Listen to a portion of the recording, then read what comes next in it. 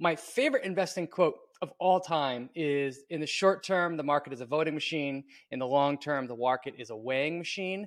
I wrote this book to make people aware of what the heck the weighing machine part of that statement means. Everybody understands why stocks go up and down.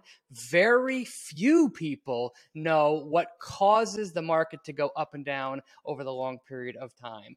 Generally speaking, if you were to summarize that, the reason the stock market goes up is because... Welcome to the Early Advantage 5 o'clock shout out edition. Tony Robbins, motivational speaker Tony Robbins, says that mastery of something is mastery of the fundamentals. That's so true, and it's so true of investing. And I can really think of no better person to explain the fundamentals of stock investing, well, say for my arrogant self, really no better person to explain the fundamentals of stock investing than Brian Feroldi, who calls himself a financial educator. He's the author of a book called Why Does the Stock Market Go Up? This is the title, but this is not the actual cover. I'm still waiting for my Amazon delivery to get the actual book. But Brian's all over social media, Twitter, YouTube, LinkedIn, wherever, probably platforms I don't even know about. I'm a Generation X guy. Anyway, and he's hammering home these messages about value investing, Warren Buffett style investing, finding good companies, holding them. Yes, some of it is like stuff a lot of us know, but it's the stuff we need to have pounded into our thick skulls. Well, not audience of the Early Advantage. We don't have thick skulls, but let's say everyone else does, or maybe I do. Anyway, Brian is preaching what needs to be preached. I'm happy to have him on the show. He talks about some of the key tenets for investing success in his mind and personal financial success in his mind. And he also talks about a share that he's liking, or he watches. I don't know if he's recommending it, but he likes it. Anyway, then we have Brian Christopher. Speaking of Brian's, maybe we get a discount package deal on Brian's this week. Brian Christopher is here with his Bloomberg Screen of the Week, and I'll let you see what kind of stocks he's talking about. So enjoy the show.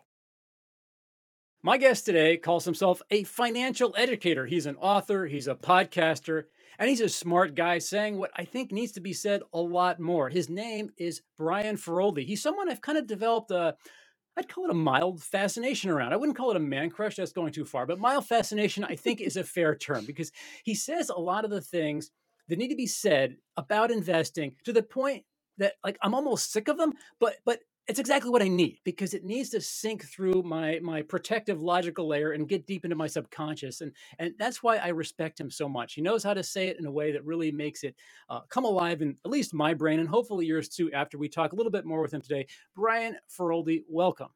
James, awesome to be here. Thank you for the kind introduction. It is my pleasure. And let me give you a little stress right off the bat. Let's call it a warm-up lightning round, just kind of an icebreaker, a few questions, just so we can get to know you a little bit more. Dog or cat? Dog. Long walks or long talks? Ooh, that's a really hard one. I'm going to think go with about long that one, talks. Long talks. All right. Hope your wife agrees. Biggest dream you didn't achieve in life? Wow. Owning a limo. Interesting. You'll be a successful investor when? I have enough. I like it. You are also the author, Brian, of a book called Why Does the Stock Market Go Up? And apologies, I ordered it today on Amazon, but it has not come yet, so we must make do with this visual representation of why. Oh, there we go. A better, higher budget version of Why Does the Stock Market Go Up? In a nutshell, Brian, why does the stock market go up?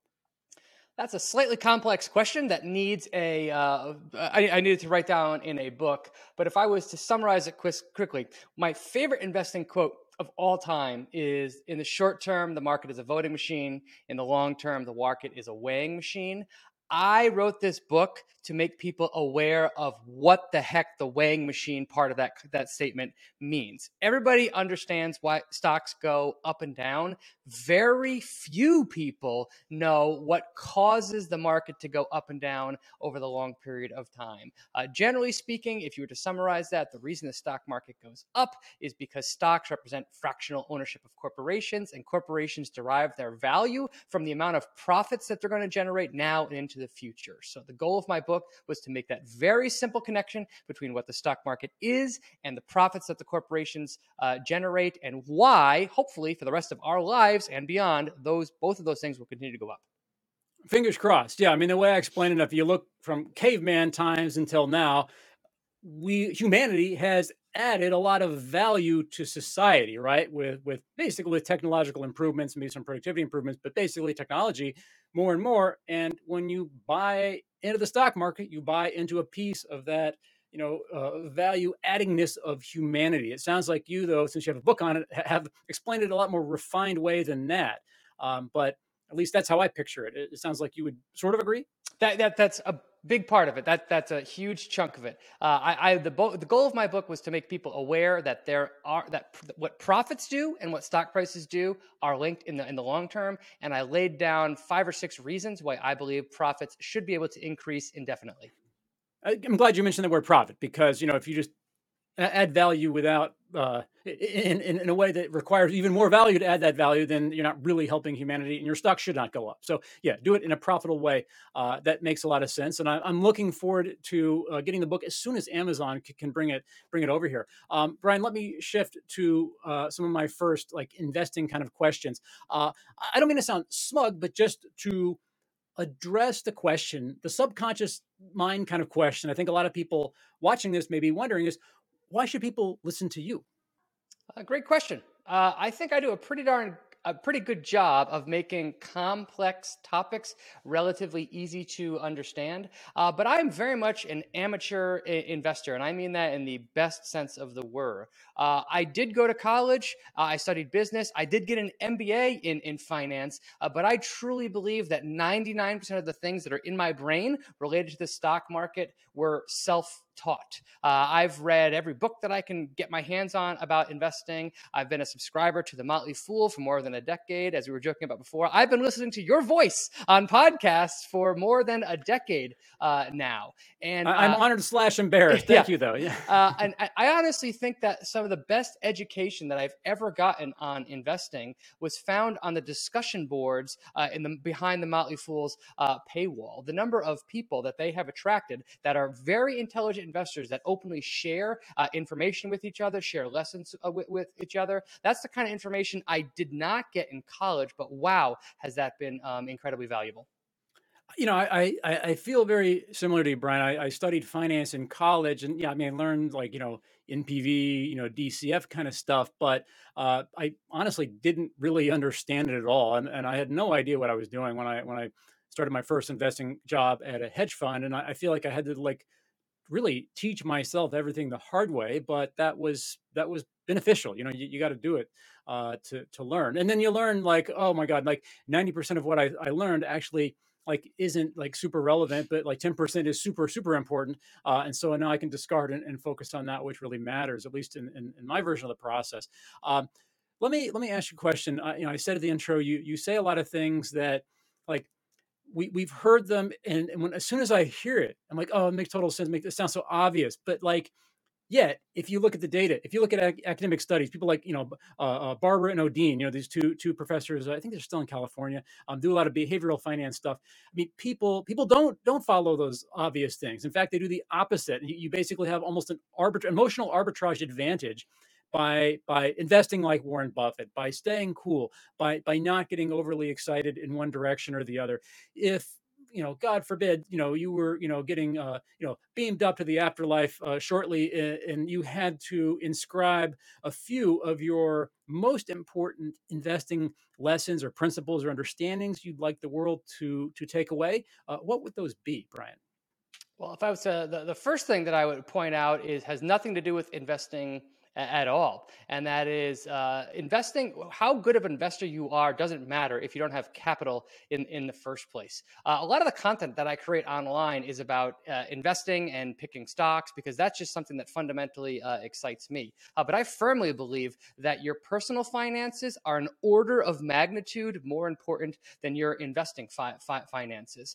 So I think everyone should spend time learning how to grow and diversify their income, how to cut their expenses, spend according to their values, and save, spending time paying down their debt, building an emergency fund, getting their proper insurance coverage, all that basic, boring blocking and tackling. The reason I think that is so important is because if you invest in the stock market, you are guaranteed to go through periods of immense psychological pain. Guaranteed to do so at some point. dealing with that psychological pain, dealing with the herd, dealing with the negativity that you hear out there, that is very, very hard to do. It is an order of magnitude more difficult to do that if you need the stock market to do something in a time period that you have set. If you're betting on the stock market to pay off a car or to pay off a loan, if you're leveraged in some way, it is so much harder to deal with the volatility that's going to come your way. That's why I'm a huge fan of the barbell method. And loosely speaking, what that means is keep your personal finances extremely conservative. Focus on those first. If you can do that successfully, what the stock market does on any given day, week, month, year, or even multi-year period is truly irrelevant because it has no impact on how you live your life. That's how I've structured my finances, and it just provides me with immense psychological satisfaction, and it also gives me the ability to deal with far more volatility than the average person can. I love that. I love that. I feel that a mismatch of time horizon and investing expectations is the cause of, like, 80% of stock market ills. What's your number as far as, like, people, if someone's going to put money in the stock market, what, just generally speaking, what kind of time horizon should they have? Like, for me, like, I might tell somebody 5 years. Like, if you're investing for a shorter period than that, don't put money in the market because you might have a dip.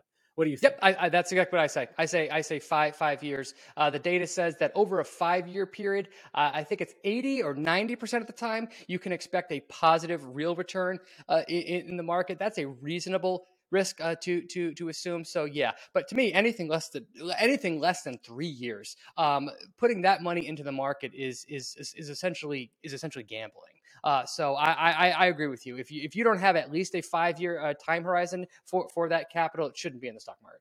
Shifting into things philosophical, passive investing has grown in leaps and bounds. I think, I don't know this year, but passive investing assets eclipsed active investing assets in the stock market a couple of years ago.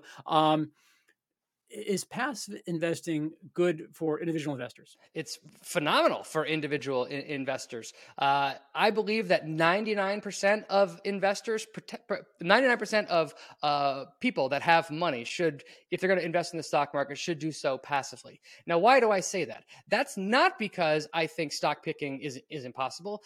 That's not because I think that people aren't smart enough to invest their own capital.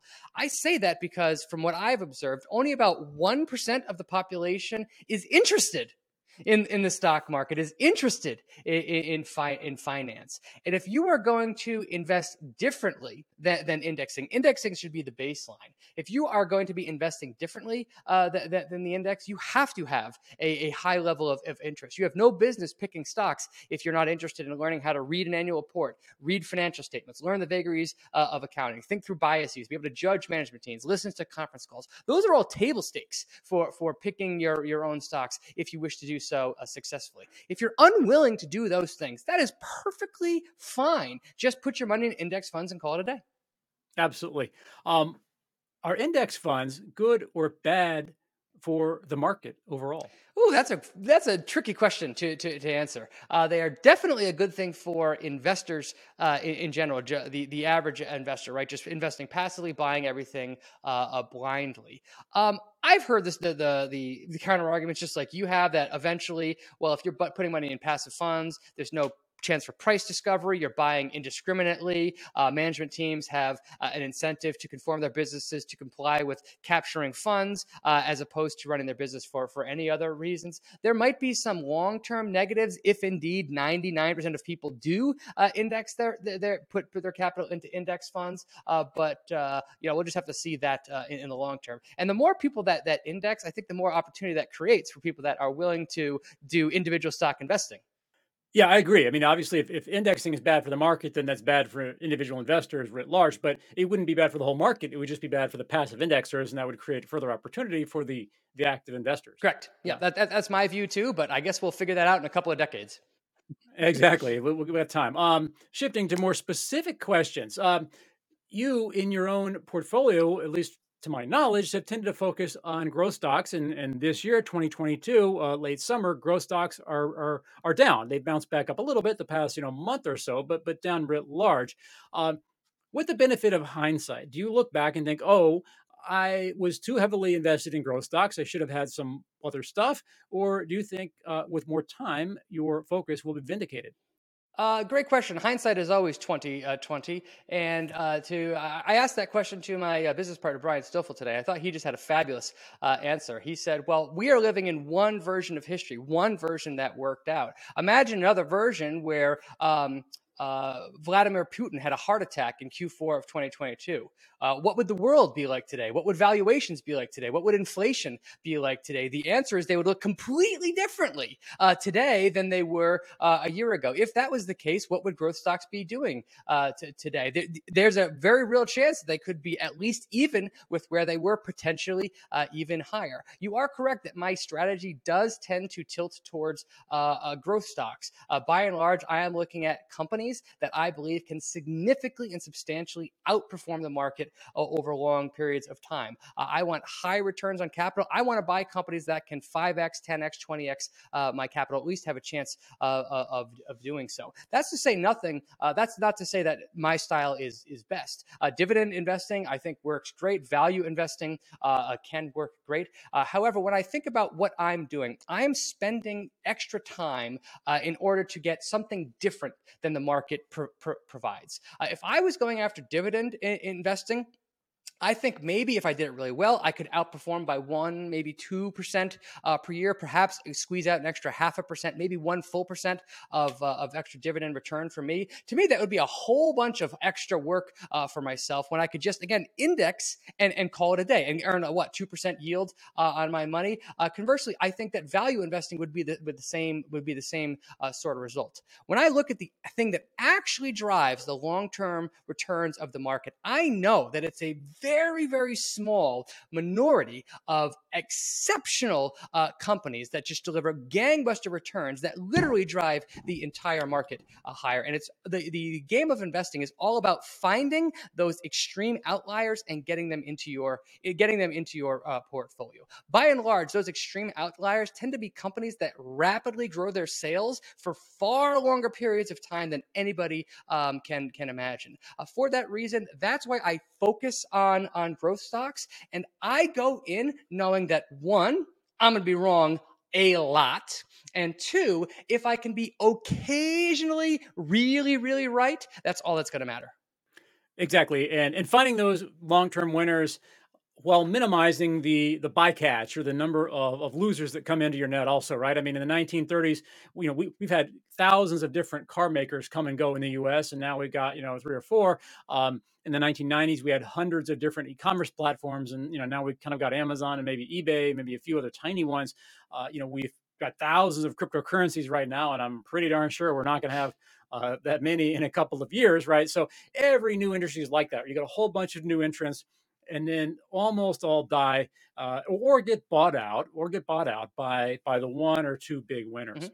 Yeah, that's correct. So that's just the nature of capitalism. But what I love about investing is, let's say I make 20 investments. I go in knowing I'm going to lose money on at least 10 of them. I'll do okay on 8 of them. And just 1 or 2 could be such massive winners that the entire process of spending that time finding those 20 companies will be worth it.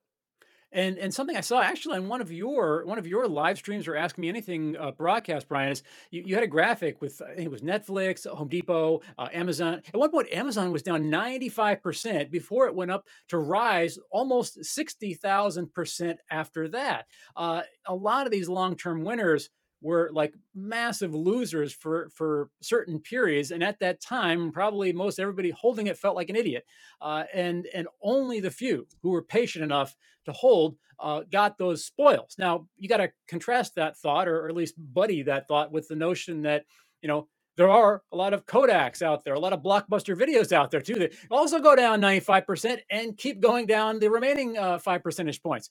That's life also, and just like with anything in life, whether it's a marriage, a job, a project, like the decision, should I keep waiting, keep trying a little bit more, or should I give up right now and cut my losses? That's one of the hardest formats of decisions to make in life. Do you have any specific guidance around how you make that decision in investing? So I can actually share that picture. Yes, it's these are the returns. So these are the companies that are literally some of the biggest winners of the last 20 years, period. You could not do any better than buying these companies out there. And then here are the downturns. Here are the peak to trough downturns that these stocks put their investors through. The funniest thing about this chart is that Tesla is the least volatile of any of them. United Health Group down 90%, Amazon down 92%, Monster Beverage down 90%.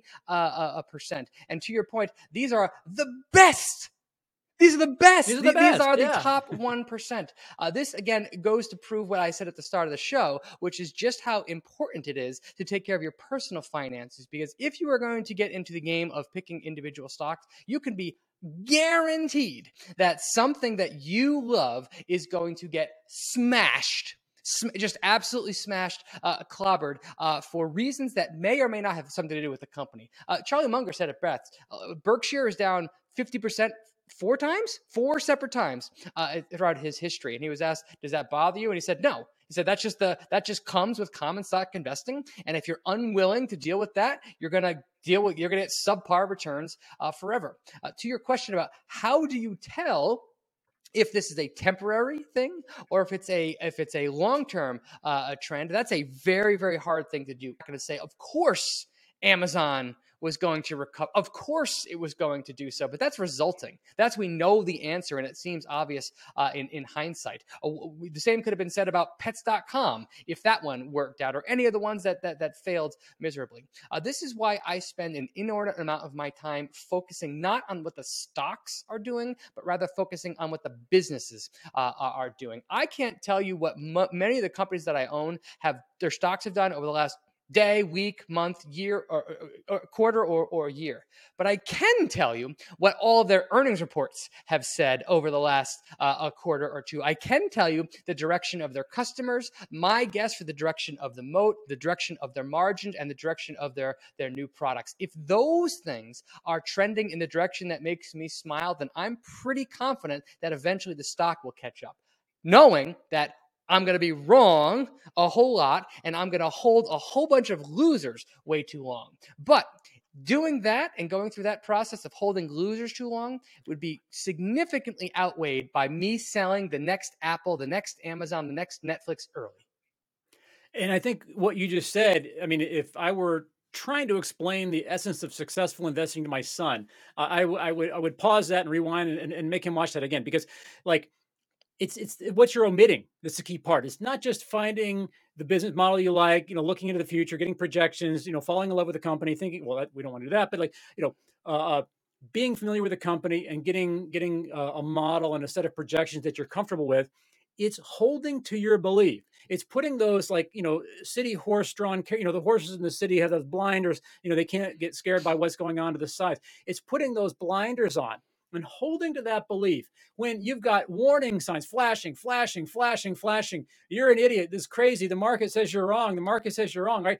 That's so hard. Yep. That's so hard to keep to that belief when you're getting like just such massive negative reinforcement. But those who can do that, and I would say that's one of the most important skills of investing, are the ones who make those 10,000, 20,000, 30,000% returns. It's your I've heard it called your capacity to suffer.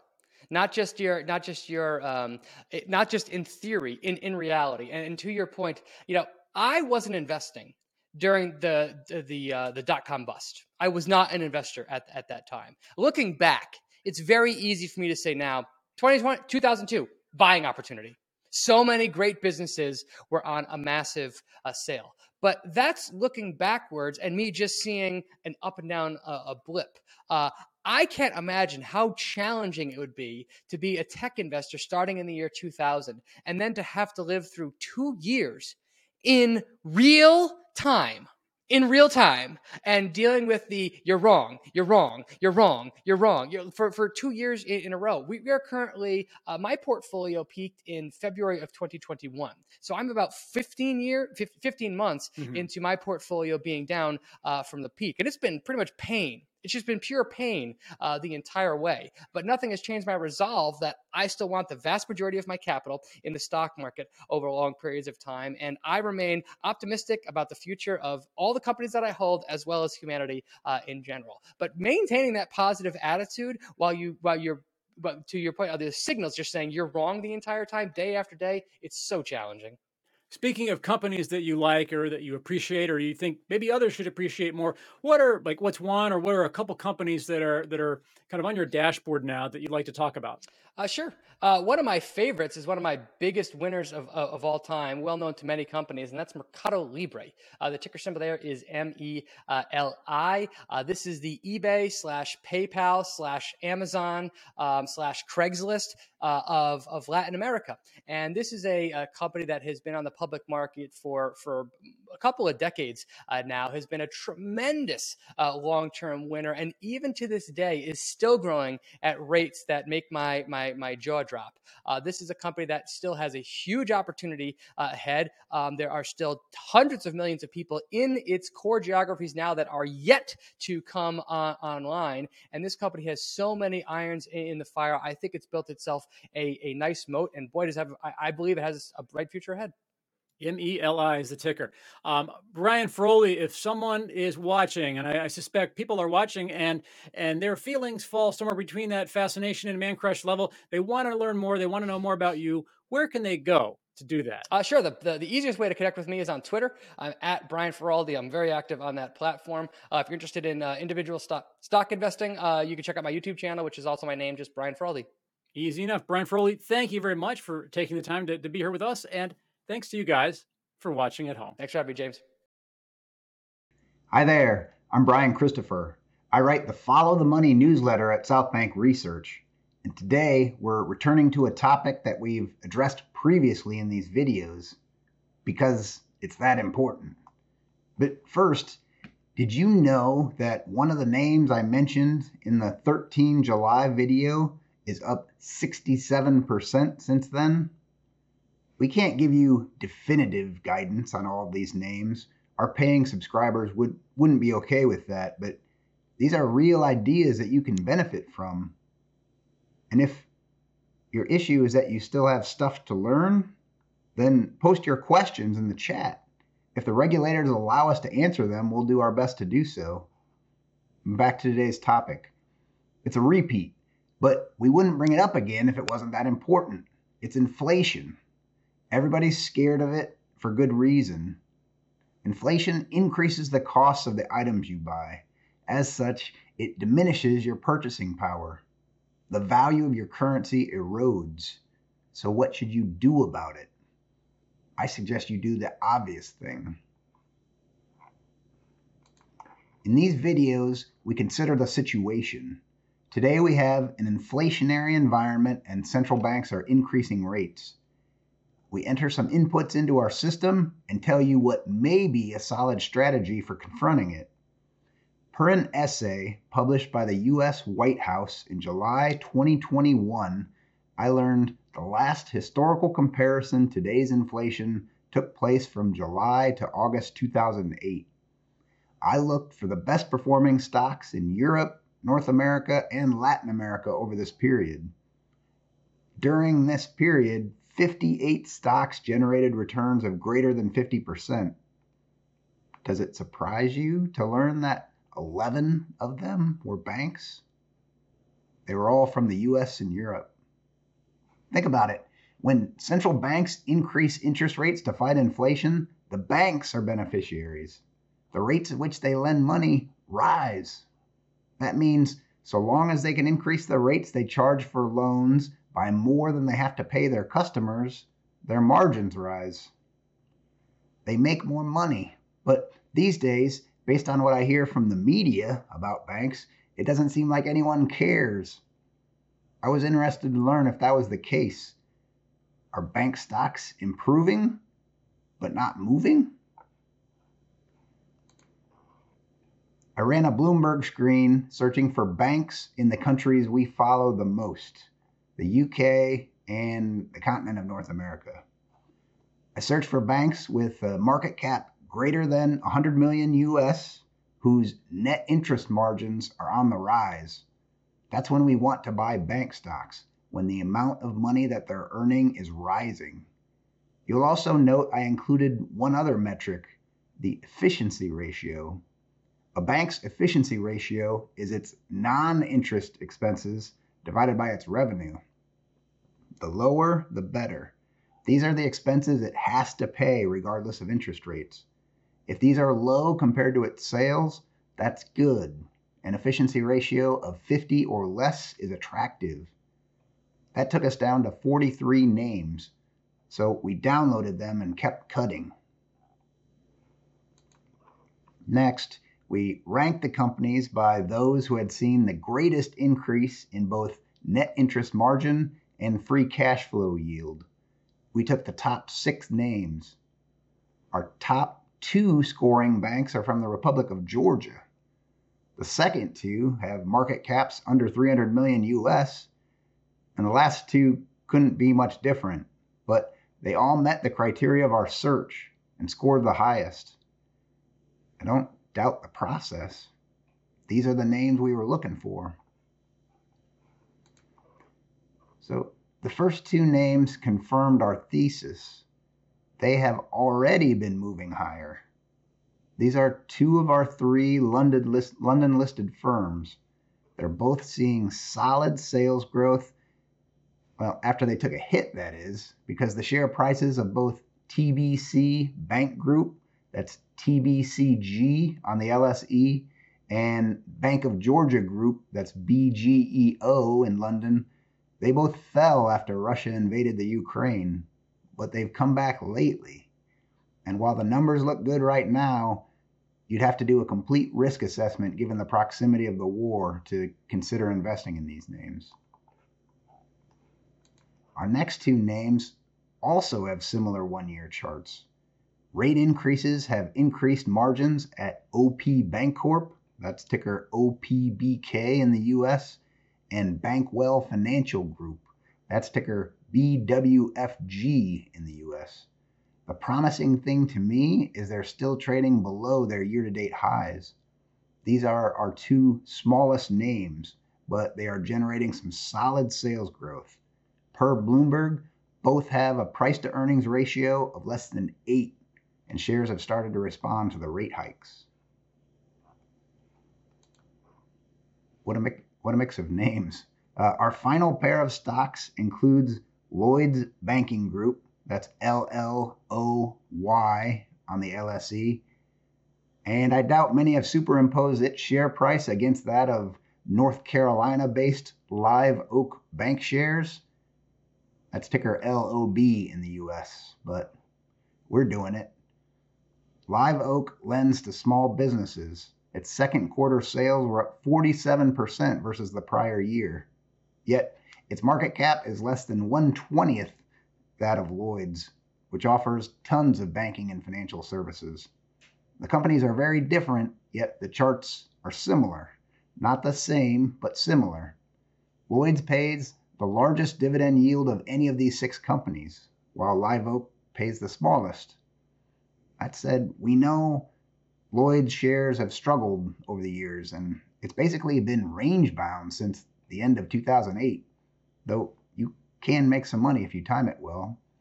Lloyd's continues to try to recoup its 2015 highs. Today it trades at a price-to-earnings ratio of less than 7 and offers value on paper, but I'd like to see a confirmed uptrend here. It has popped from its recent July low, but shares are weak over this past week. This is a complicated entity, so it will require more vetting. All of these do, but they passed the first tests, or screening. That's positive. I've offered you a range of well-run banks that have begun to benefit from increased net interest margins. Feel free to include a note in the comments if any of these appeal to you and why. One final note that I'll pass along, the smallest 2 names, OPBK and BWFG, show the most consistent insider buying of the 6. I mention it in case that appeals to you. We're constantly on the watch for insider buying in my newsletter, Follow the Money. That's because insiders know more than anybody else about the companies that they run. Thank you for watching.